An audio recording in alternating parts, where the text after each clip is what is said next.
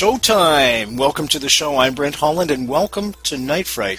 Tonight, folks, we're going to be going back into the JFK assassination. As you know, one of our core competencies, if you will, one of the main things we do on this show is examine the JFK assassination. I'm very proud to say that Night Fright, no other show does the JFK assassination as thoroughly as Night Fright. I'm very proud of that fact, actually, because it was one of the most seminal moments of last century and this century, and it shaped from 1963 onward what happened in the world, I feel, and we're going to be going back there today, November 22nd, 1963.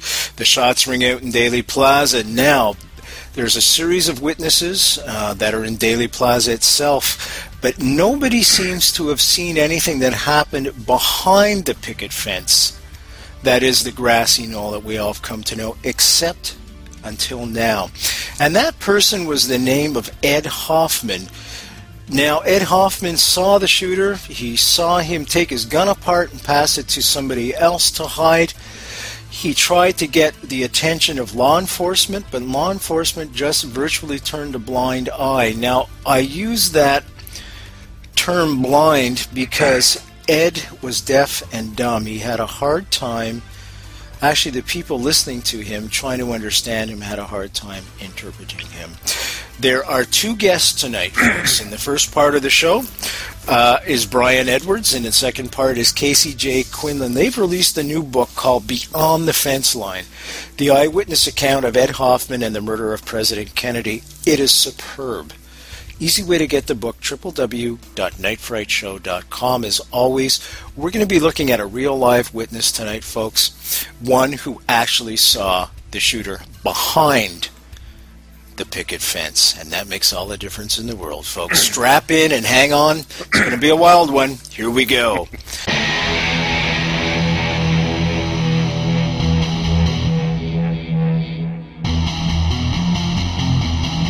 There is a time to question.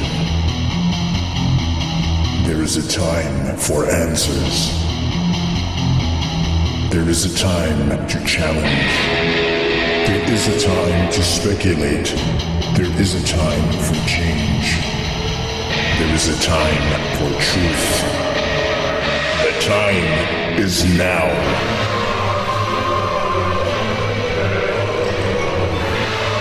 Welcome to Night Fright, your voice in the dark for paranormal and conspiracy radio.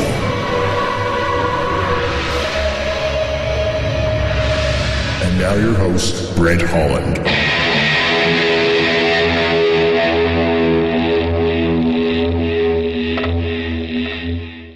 Welcome, welcome, folks. Welcome to Night Fright. I'm your host, Brent Holland. November 22nd, 1963.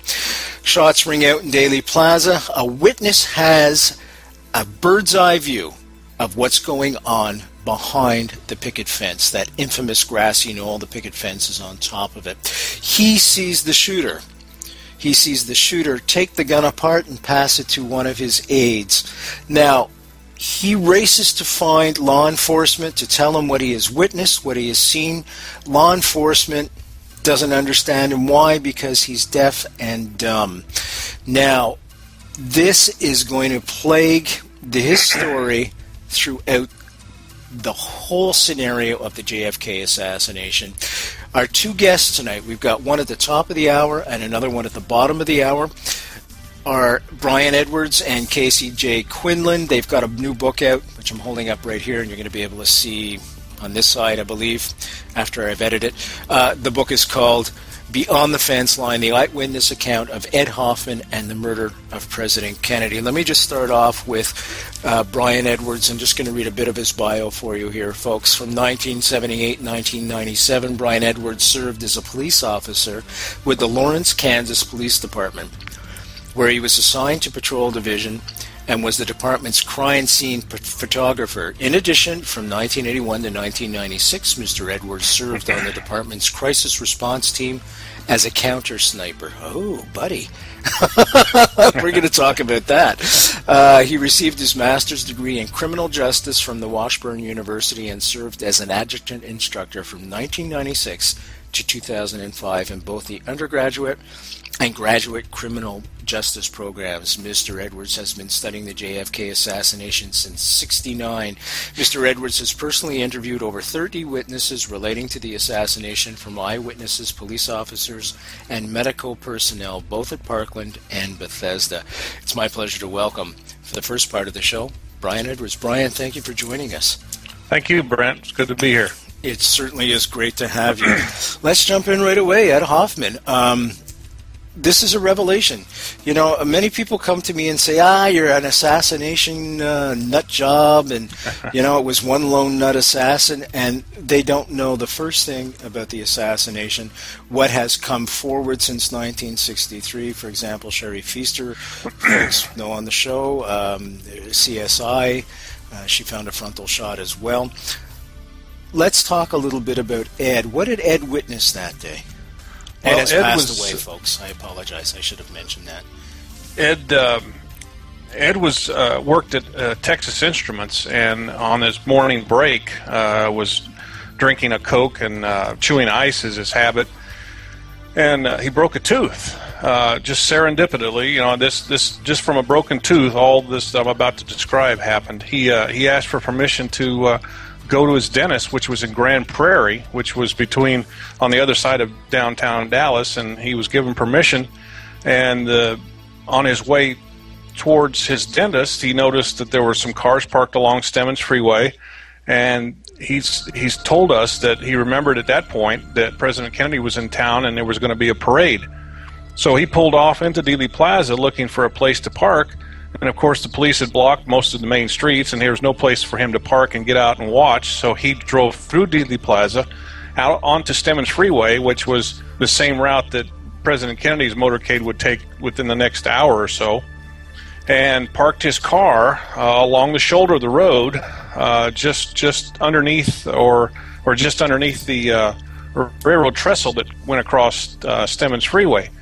While he was walking back, and you mentioned that he was deaf, he was, he wasn't bothered by traffic zooming by at 70 miles an hour, and his first vantage point was underneath the underpass, and realized that he would get a better vantage point, a better view from above, so he went up on top of the overpass so he could look down on the entrance ramp onto Stemmons Freeway. While he stood there, he said he got there about 12 o'clock, and he said that as he was watching the activity behind the fence, he noticed one man wearing a suit, heavy set, with a hat, like a fedora hat, walking along the fence line, and Ed paid no particular attention to him because he wasn't doing anything unusual. But what he did see subsequently after 12 o'clock, 12:05, a car pulled into that parking lot and drove around like it was looking for a parking space. And Ed said that it eventually didn't find a place to park and drove out the same way it had come in. Within 5 minutes, Ed then saw another car pull through. This was a different car, completely different, and Ed described it as a green two-tone Rambler station wagon. Well, the Rambler station wagon will come into play later in the story, but Ed's described it specifically as a Rambler, and we asked him, how do you know it was a Rambler? And he said, well, my good friend has one exactly like that, and I recognize the model and make. 5 minutes or so later, after that car drove around, and Ed said he lost sight of that car, that Rambler. He said another car pulled through, didn't pay much attention to it, but then he noticed the man that he had seen earlier with the hat and the sport coat walking along the fence. He had walked walked in Ed's direction and stopped and talked to a man who was standing by one of the railroad switch boxes. Ed said that it appeared that these two men were conversing. Of course, Ed was about 200 yards away. He couldn't tell what they were saying, and even if he could tell, he wouldn't be able to hear it. But he noticed the two men appeared to be together. A few minutes later, the two men separated, and the man went back by the fence. And before it was right at 12:30, Ed said he noticed the man stand up and had a rifle. He saw this man with the hat point this rifle over the fence, Of course, Ed wouldn't be able to hear the shot, but he said he saw smoke, and Ed's immediate reaction was that maybe this guy was smoking a cigar or a cigarette, but he said that was too much smoke from a cigarette or a cigar. And he says as soon as this man turned in Ed's direction, he was holding the rifle up across his chest. He could tell now that it was a rifle. And, of course, by now, President Kennedy was coming underneath the underpass, and he could see the president lying in the back seat of the limousine. Jackie Kennedy was over the top of him, shaking him. And Ed said that the back of the president's head had a hole the size of your fist between the ear, the right ear, and the right in the middle line of the skull.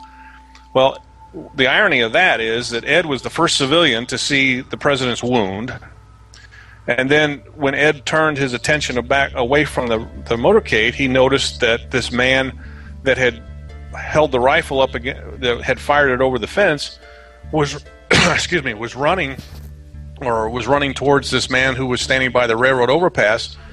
Ed said the man suddenly stopped, just dead in his tracks, and tossed underhand that rifle to this man in the railroad outfit who was standing by the railroad tower, or the railroad switch box. That the man caught it, took it apart, and put it in a soft canvas type bag, and walked north out of the parking lot.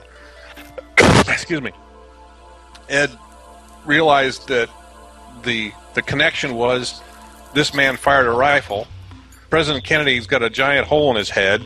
Maybe the two were connected, so Ed ran towards where his car was parked because he remembered seeing an officer, at least one officer in uniform, standing on top of the railroad trestle. And as Ed ran down the road, he was waving his hands. Well, by now, the follow-up car had come up, and Ed's told us, and he's always maintained the same story, that one of the men in that car had a machine gun and had pointed it at Ed as he was running towards his car. Ed got back to his car and tried to. His motive was to get behind the fence to see if he could find either one of those two men that he had seen earlier, the man with the rifle or the man that took the rifle out of Dealey Plaza. And of course, Ed couldn't get back there.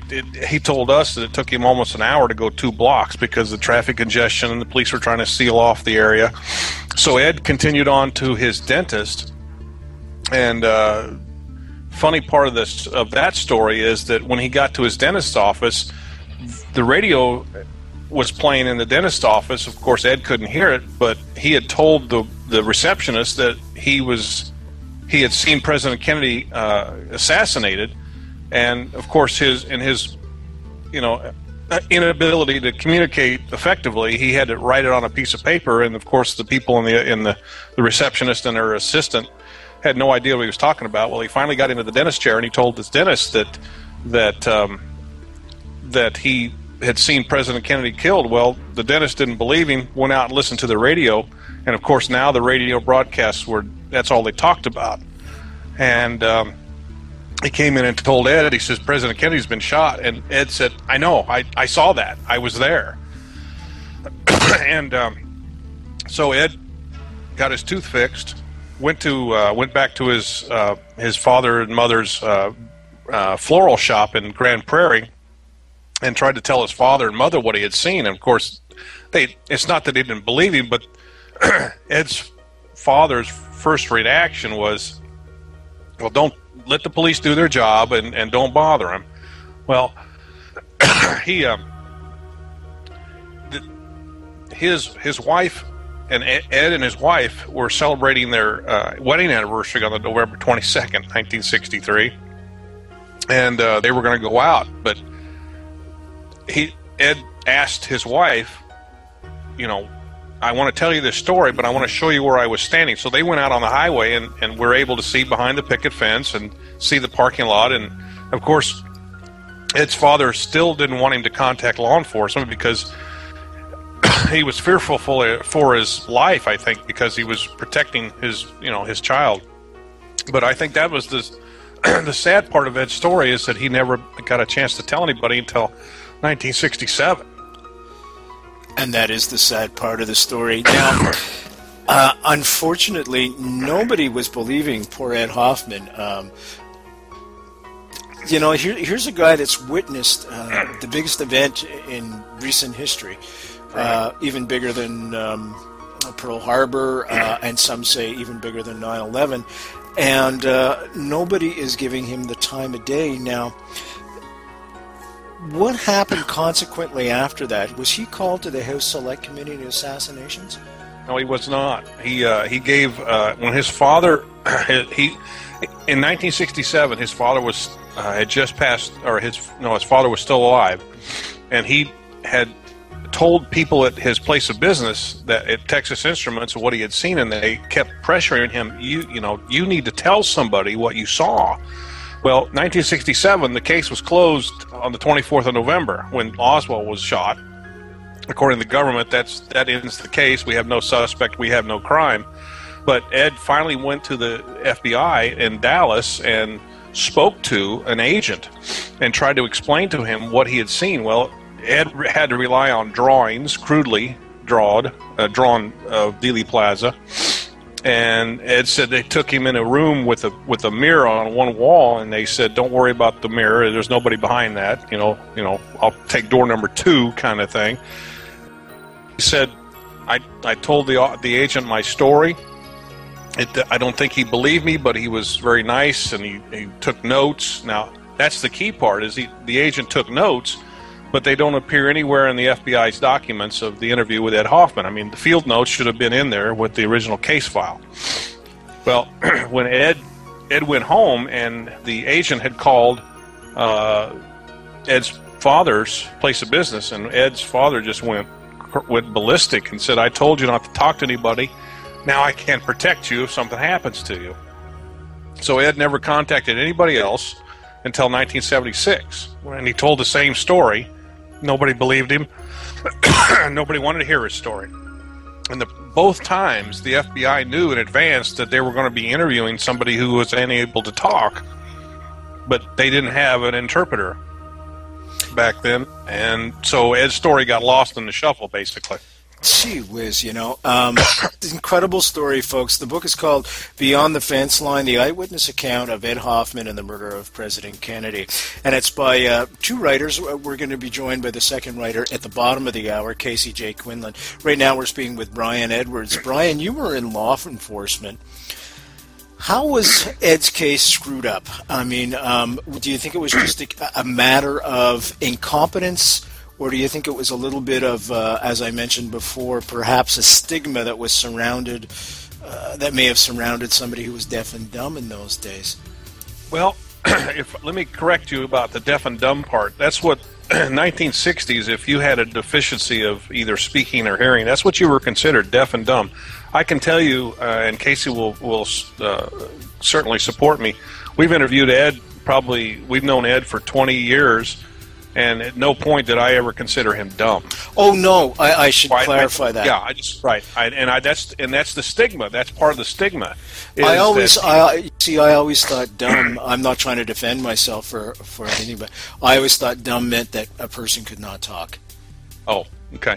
Okay. And that's the other problem is communication. Is even Ed never learned American Sign Language. He learned the old style of actually spelling every word. Even his daughter had trouble sometimes because she learned to speak, through American Sign Language, and the two of them, the two forms, the two styles never cohesed together. So even communicating to his daughter was difficult. But the basic story of Ed is that he saw what he saw. I mean, he saw things, Brent, he only saw things that were verified by other witnesses who didn't know each other, Warren Commission testimony, which Ed never read, or the actual eyewitnesses who were there. Now, 4 of those things I described in this story, that subcompact version, is that there's only one way that he would have known those things, is if he was there.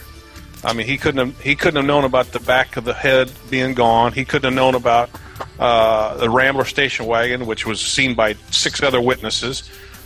He couldn't have known about the man in the suit, because that man in the suit was later confronted by Officer Joe Marshall Smith of the Dallas Police Department, who showed Secret Service credentials. Ed saw that event. So I guess to answer your question, I think in my opinion, he's honest. He's very sincere. He knows what he saw.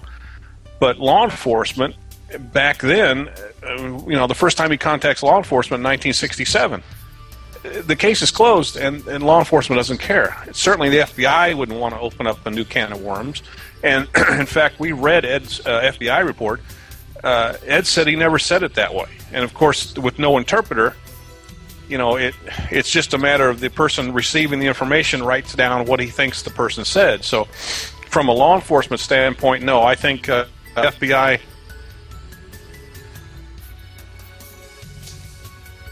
We're doing this via Skype, folks, and sometimes we have a bit of a problem, but I'm sure it's going to come back in just a second. Just to let you know, we're speaking with Brian K. Edwards right now. We're talking about his book that he's co-written with Casey Quinlan, who's going to be joining us at the bottom of the hour very shortly.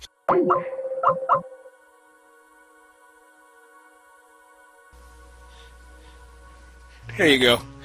Hey, we're back. Sorry. That's okay. There we go. We're speaking with Brian Edwards right now. We're talking about his book Beyond the Fence Line, the eyewitness account of Ed Hoffman and the murder of President Kennedy. We're going to be joined in a few minutes by Casey Quinlan. Ed Hoffman, of course, was a deaf person, and he couldn't speak because of that. He had a hard time trying to relate his narrative, his story, what he witnessed, to law enforcement. Law enforcement had a heck of a time trying to understand him and just neglected to even give him the time of day, which is tragic because he virtually witnessed what was happening behind the picket fence, which was a rarity because everybody else that it was a witness was in front of the picket fence during the Kennedy assassination. Right. You were a sniper.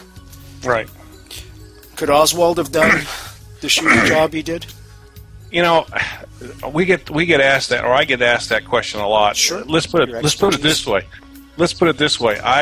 I would not put myself, if I was by myself going to shoot anybody, I would not put myself in that position up 60, 70 feet up in the air, shooting at an angle. The hardest shot for a sniper or anybody or hunter is to shoot from high to low. There's too many variables.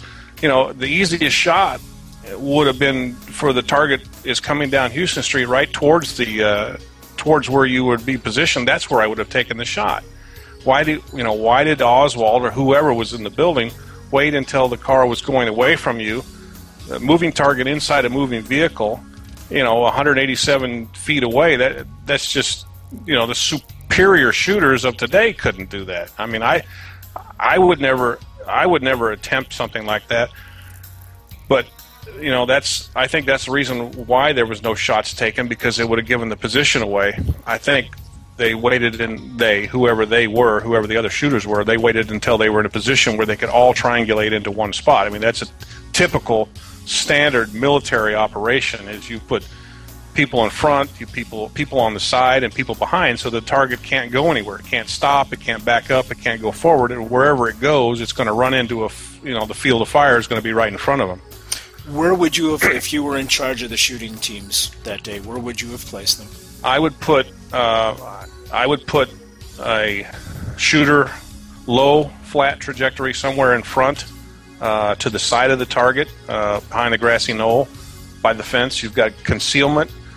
You've got nobody can see you. I mean, you're behind a fence.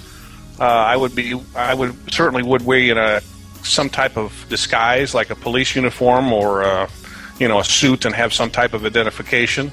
I would put another shooter in the Dow Tex building, which is adjacent to the Texas School Book Depository, on the second floor, perhaps. The target makes the turn and goes down Elm Street. You simply point the barrel of the rifle towards the lane of traffic and just wait for him to show up in your crosshairs, and you pull the trigger.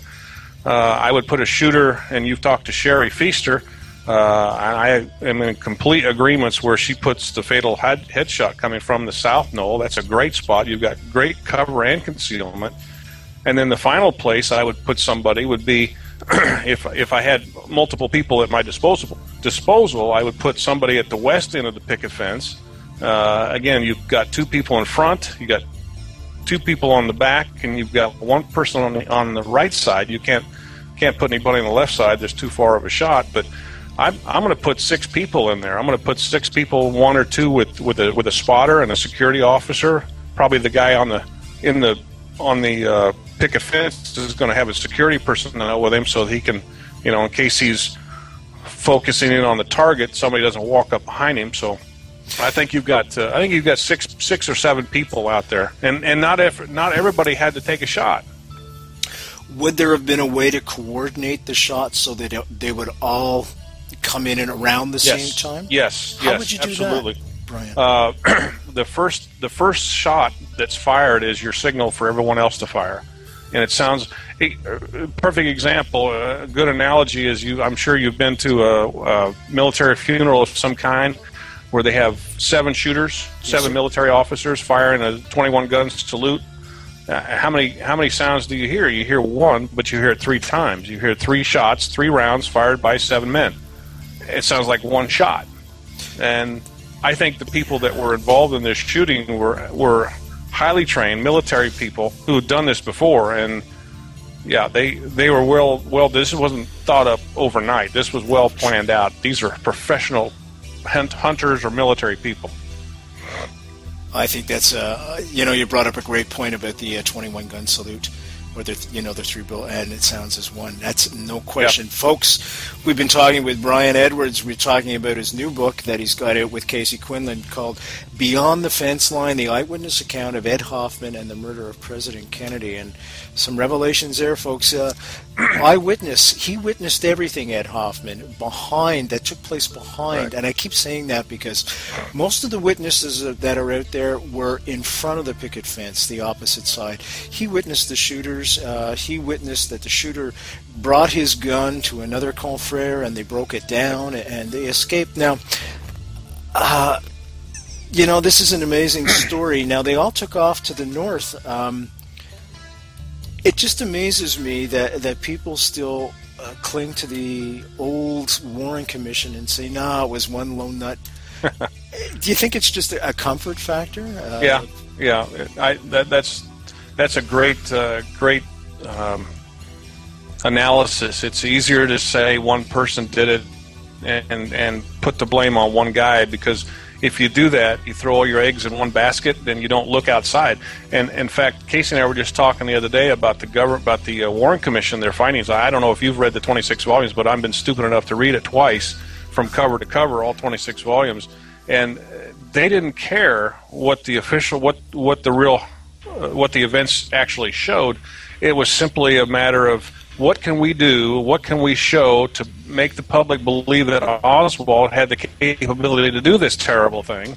And if it didn't point to Oswald, they didn't look at it. And that's the tragedy of the government's investigation. And then in 1976, we had the government investigation reopened, and now we have 2 versions of the same event by the government, one saying there's no conspiracy in 1964, and in 1976 they say there was a conspiracy. So who do you believe? I know what I believe. I believe there was a massive conspiracy, not only to actually pull the thing off, but to cover it up. The cover-up began within 4 hours of the assassination by Lyndon Johnson. So, you open that can and you get a whole bunch of worms coming out of it. But certainly had a lot to, from a law enforcement standpoint, the first person I would have interviewed under oath would have been the guy who benefited from the death of President Kennedy. But they never did. They took he gave a voluntarily obtained written statement, and that's in the Warren Commission. That's in volume 16 of the Warren Commission documents. And of course, he's not under oath, so he can say whatever he wants. But I think if we ever had a chance to go to a grand jury, I think we have enough evidence to bring a lawsuit for wrongful death. And a lot of those people of course, now are dead. But I never believed that when I first did my first paper of it in 9th grade. I didn't believe the government's story. It didn't make any sense why one guy who suddenly went from having fired a rifle since the Marine Corps and suddenly was able to pull off world-class precision in this one event in the history of the world. And since 1964, nobody's ever been able to produce the same kind of results of the same rifle. That right there sells the whole case down the drain to me.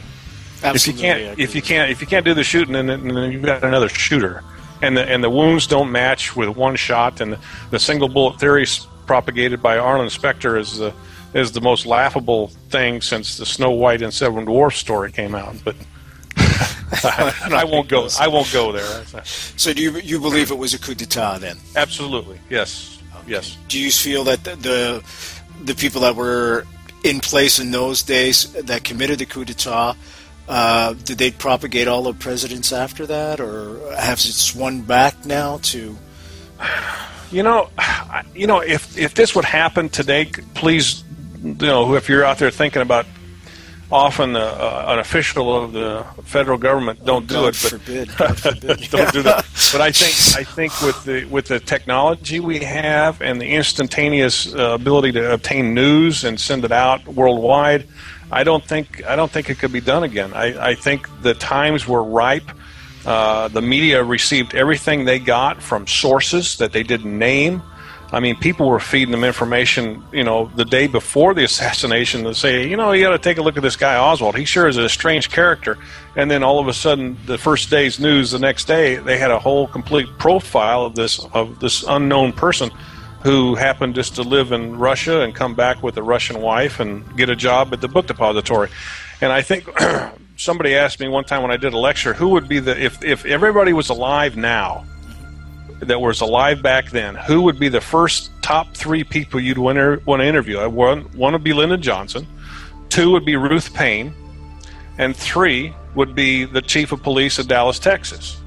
I think a lot of those folks have a lot of information that they didn't come forward with. For example, Chief Curry, the Dallas police chief, he knew Oswald was in town. He was given information by the FBI agent in Dallas, James Hosty, who was eventually transferred to Kansas City, and said, we knew he was in town, and we just didn't think he was capable of doing something like this.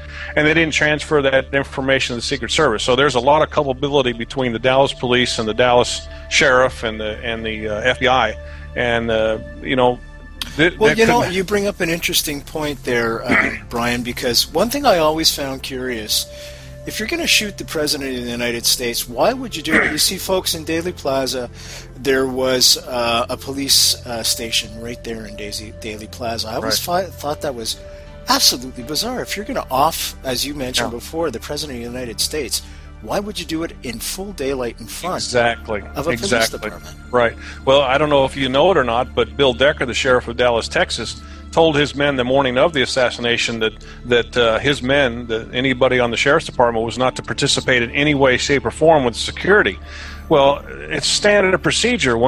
For example, when Hillary Clinton came to Lawrence, Kansas in 1990 or whatever it was before they got in the White House, we supplemented our security with every law enforcement agency within a 40-mile radius.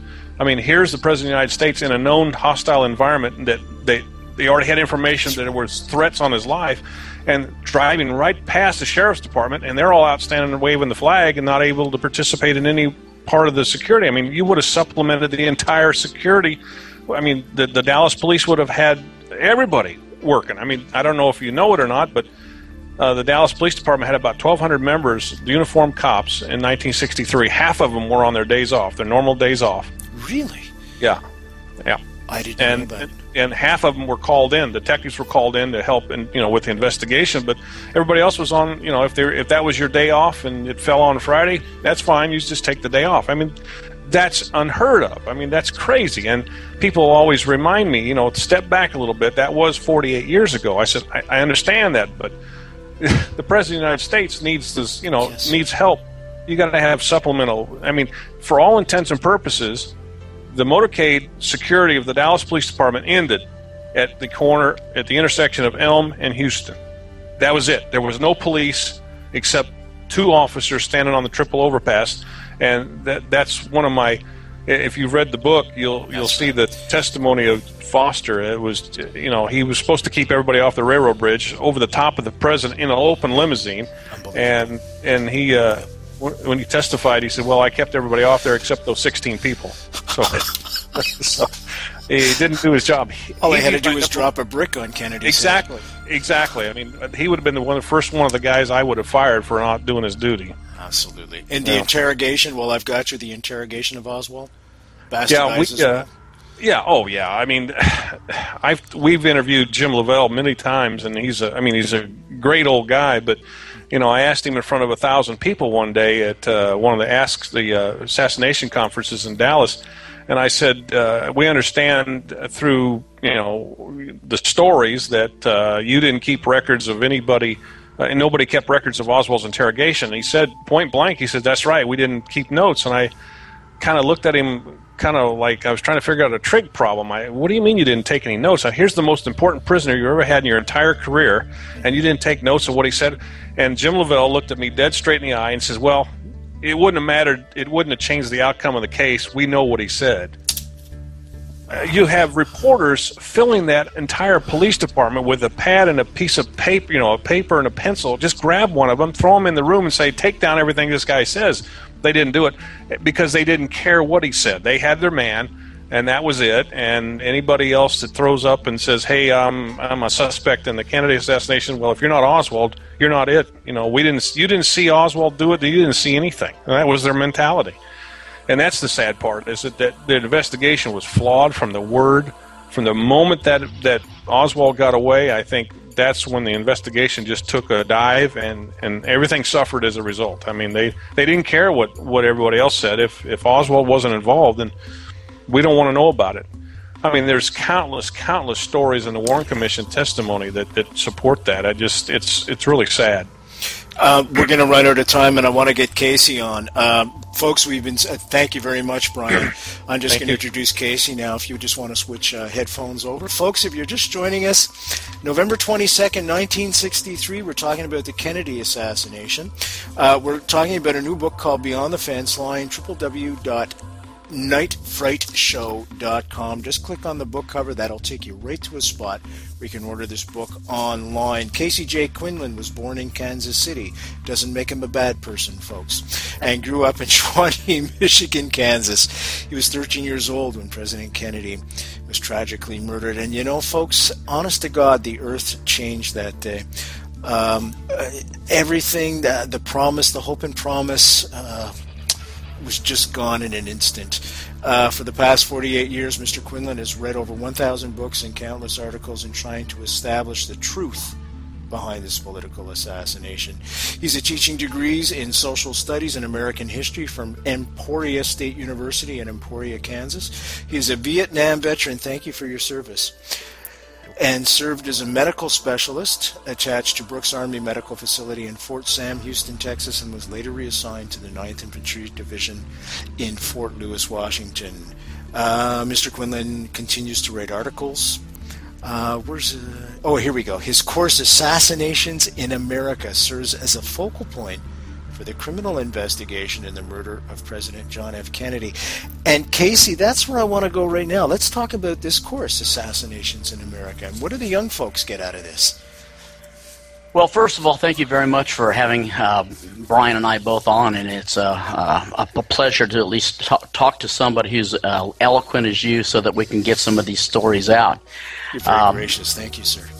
Well, as for I guess the last 35 years, I've been a high school teacher as well as an adjunct professor at several universities along with Brian, and we've put together several courses that looked into not only the assassination of President Kennedy, but all the assassinations that have taken place in American history. And but our focal point was on the murder of JFK, which was, for the most part, when it first started, it was fairly new, and now it's become ancient history, as you well know, yes. 48 years after the fact. But a lot of our students really got into it primarily because, and I'd have to say because of myself and also Brian, because we would get into the crowd, we would have a passion about what we were trying to teach, and our students would just keep coming back day after day. And part of that passion is that we were looking for the truth, and we also wanted them to ask pertinent questions, and a lot of the questions that they asked we couldn't answer. And so it expanded over probably a period of about 46 years. So we are continuing to do that, not only at the high school level, but we're doing that at the college level as well. Inspiring them to ask questions and question everything, as I like to tell my own nephews as well. What are the types of things that you teach what is the course content? Well, first off, usually most of our students, if they're 16 to maybe 19 at the high school level, then they're probably about 17 to probably about 24 on the average at the college level. But every now and then we'll have students, some of our older students that we've had age 66 and 72, which was pretty fantastic because they were older than us. And they had a pretty good idea of what happened back then, and we used them quite a bit in our class. But for the most part, we had to go someplace to begin with. And as a history teacher, I went back to probably about the 1930s, leading up to World War II, and then establishing the United States military, and then the idea of covert intelligences, not only in the United States, but also in Japan as well as Germany. And then from there, opening up 1945 through 1947, the thermonuclear age, and then getting into that aspect and saying, okay, did we need covert intelligence? So I had to start somewhere, and that's where we started, and we built up through the 1960s. And it was a little bit easier for my students to at least understand where we were going and how we were going to get there. But we tried to establish World War II and the idea of covert intelligence in and around the United States and the rest of the world. Do you feel November 22nd, 1963, we lost our innocence, or do you think it was lost long before that? Well, I would say that we did lose our innocence at that time. But it was kind of an overt loss. I don't think most of us even knew that we had lost it prior to that, because the way our history tells us certain things, we believe what our historians tell us. Once we start to question some of our history and historians, then we have to go back and try to figure out who actually wrote the history and why it was produced this way.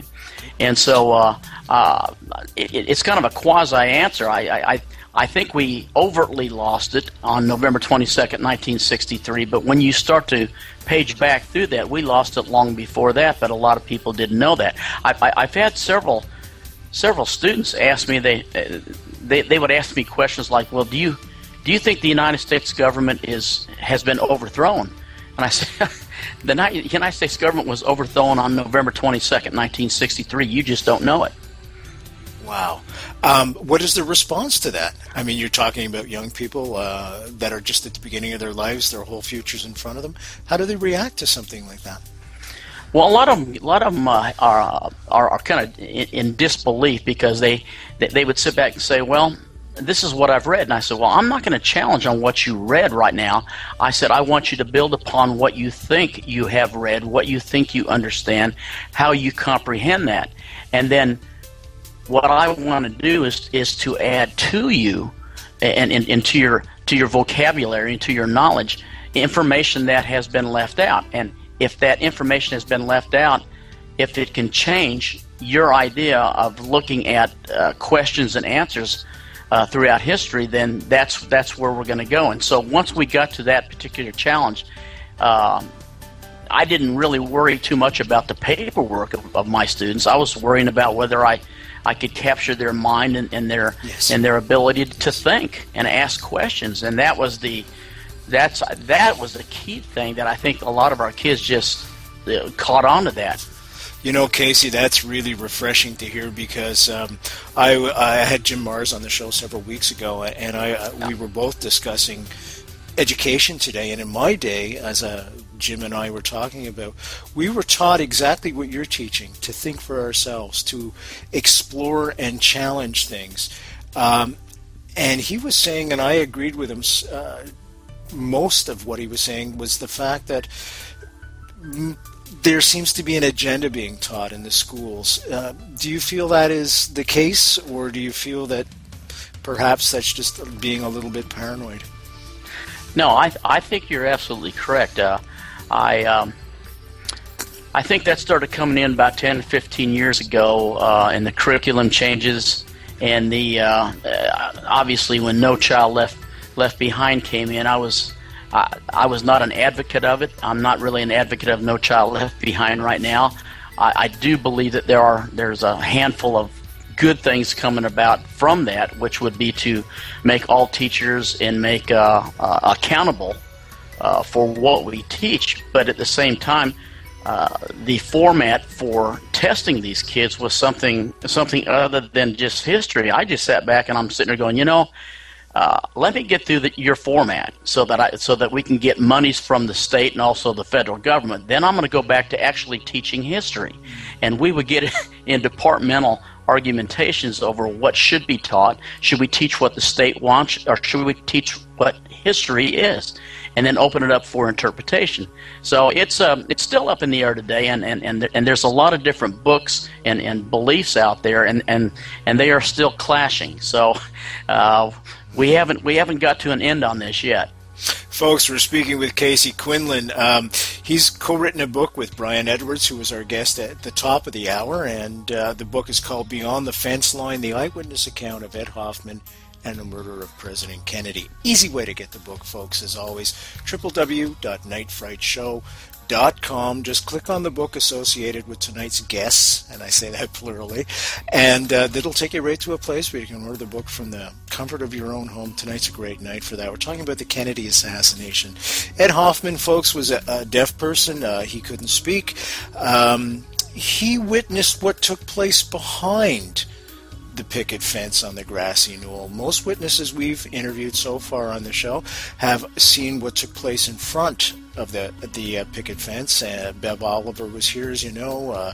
Dr. Robert McClelland, he was the doctor that worked directly on President Kennedy. Ted Sorensen's been on as well. We're talking about Ed Hoffman, and one of the tragedies with Ed Hoffman is he witnessed the darn essential history. And the history books ignore him because law enforcement ignored him. Now, you met Ed prior to his death and spoke with him greatly. How did he feel after all these years have passed by that the history books just don't have this story correct? He must have been frustrated as all get out. Ed was one of a number of witnesses that myself and Brian and as well as our students got an opportunity to question within the past 30 years. And Ed was one of the most phenomenal eyewitnesses that our students got to question. When I tried to prepare my students for a deaf person, they kind of said, well, he didn't hear anything. How are we going to communicate? And we would always have interpreters with us, but we always had 2 or 3 individuals that had taken sign. But he was one of the most prolific witnesses that gave information, and our kids just paid attention tremendously. But Ed was frustrated. He was frustrated that his information never got out, and he wanted some sort of a forum to get that out. And part of it was our young students coming down and questioning him. And then later on, Brian and I decided that we needed to, expand that by writing a book on Ed, and we finally did so. And then after a couple years after that was out, Ed passed on. But he was very passionate about what he saw. And one of the most unique things that I think Brian and I had the opportunity to see is when we were with Ed for about 2 weeks preparing the first rough draft of the book. We actually took Ed all over Dealey Plaza where he was standing, and then we went back to his house, and I just asked him, I said, Ed, would you please kind of go over exactly, go back in time and the same feeling when you came home to tell your dad, what did you actually do? And he started to do the interpretation. I said, no, Ed, I want you to come in as if I'm your dad, and I want you to try to tell me what did you actually see? And he finally got it, and that was the very first time for me, even as an educator, that I totally understood why some of the Dallas police and the Dallas detectives basically thought that he was ignorant, that he was the terminology deaf and dumb, because he was trying to talk, and as a deaf person, this person was trying to talk and he couldn't do it, and he just sounded absolutely, to them, probably just ignorant and stupid. And I just sat there dumbfounded, and I go, oh my God, I totally understand his passion, but he couldn't get it out.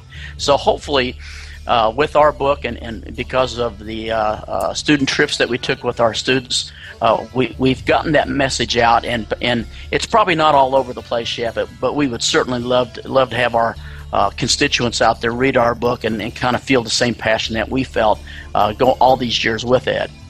Was Ed able to write? Was he able to write English, or? Well, what's interesting about that is that I myself don't do any signing, and neither does Brian, but we picked up little by little. Both of my daughters sign, and I would bring my daughters with me to help interpret, but they grew up with the American Sign Language, where, as you know, Brian said that Ed didn't. So what we would do is, the way we could communicate, I would write things down. I'd always have a pad and a pencil, and so would Brian, and then we'd write something down and give it to Ed. But what we didn't realize, after Ed would turn the book back to us, I looked at it, and it was broken English, and it wasn't in order, and I did not quite understand how and why that was until I started to understand about deaf people. And it was a phenomenal experience, not only for Ed, but a phenomenal experience for us, because we had to learn about the deaf, and it was just a fantastic experience. And I hope that through our book that people can at least understand some of that material. You know, it's funny, Casey, and I completely understand, because in Canada we have the two official languages, so everything has to be translated either into French or from French into English, and it's impossible. I say that because there are nuances in each language that are missed when you do a translation. I guess it would be the apropos to translating Shakespeare into Russian or something like that. There are certain nuances that just can't happen, and I understand that completely. What were the revelations that Ed brought to you that you were unaware of? Well, I can remember this. We would always calm down a little bit once we decided to go out to eat. And I think people are a little bit more relaxed when they're sitting around having a soft drink and eating, and then you can converse a little bit. Then all of a sudden, questions coming up that didn't come up before. We had just finished eating a meal, and I asked Ed a question, and he says, well, you know, the president came right by me. And I said, yes, you've told us about that. And this was probably about 15 years ago. And Ed said, well, you know, the car stopped. And I said, what do you mean the car stopped? He says, the car, well, it was still rolling, but he says it slowed down enough that I was probably about 10 to 15 feet just above them, and I could see right into the back seat of the car. And I said, what do you mean? And he says, well, I could see the back of the president's head. I could see where Mrs. Kennedy was in the car. I could see the Secret Service man, which is Clint Hill, laying on the back and halfway in the car. And then he says, I could see the two other Secret Service agents in the front. And he says one of them was on a phone trying to call somebody. That was his appearance, and the car had slowed down completely. And I just said, you are kidding me. I said, that this is the first time that I've ever heard anything like this. And I was writing furiously, getting notes down, and for probably about a 2-hour period, Ed had started relating stuff that we had never heard before. So that was a phenomenal experience, and we put that together with other material from the Warren Commission documents that the Secret Service had no idea where Parkland Hospital was. They were on the wrong ramp to the closest hospital, which wasn't Parkland but was Methodist Hospital. And it's just amazing. And then Ed also saw the back of the president's head. And we believe that he was probably the first civilian to actually see the back of the president's head as he described it. So, and Mrs. Kennedy was kneeling down in the footwell of where President Kennedy once had sat, and then he fell over into her lap, and then she tried to crawl out the back of the trunk and then came back in. And she was on her knees shaking the president, and his head was face down. Yeah, I read that too, and I didn't realize that as well, so that was a revelation for me as well. We're going to start to wrap up now, but there's something I want to say about both these guys, folks. Casey Quinlan we're talking to right now, and our previous guest in the top of the hour was Brian Edwards. Their book, of course, is called Beyond the Fence Line, The Eyewitness Account of Ed Hoffman and the Murder of President Kennedy, www.nightfrightshow.com. Click on the book cover, order this book. I want to say this, I want to thank them because no private jets here, folks, as I like to say. There's no limousines. These guys are patriots. They do this. They're not paid lawyers. They're not paid researchers. They put the book out. They hope to break even. They did this out of the goodness of their heart, out of their own patriotism, in the search, the quest for truth, because the government is us, folks. We've got to get this straight in democracy here in Canada, too. They work for us, not the other way around. And too often I think we are complacent in democracy, and that's very dangerous, either by not voting or by not taking action, by not questioning. And I have to give full kudos to both of you for taking this this story of Ed Hoffman and making it available to future generations as well as generations right now. You've done a magnificent job. Kudos to both of you. Thank you very much, Brant. I want to thank you both for being on the show. Folks, Beyond the Fence Line, once again, the eyewitness account of Ed Hoffman and the murder of President Kennedy. www.nightfrightshow.com, nightfrightshow.com. It's running across the bottom of the screen right now. Just order the book, folks. It's a terrific book. It's really going to fill in a lot of the pieces, and you'll be able to find out from a first-person witness what took place right behind that picket fence, November 22nd, 1963. I'm Brent Holland from Night Fright. Thank you all for watching. See you next time.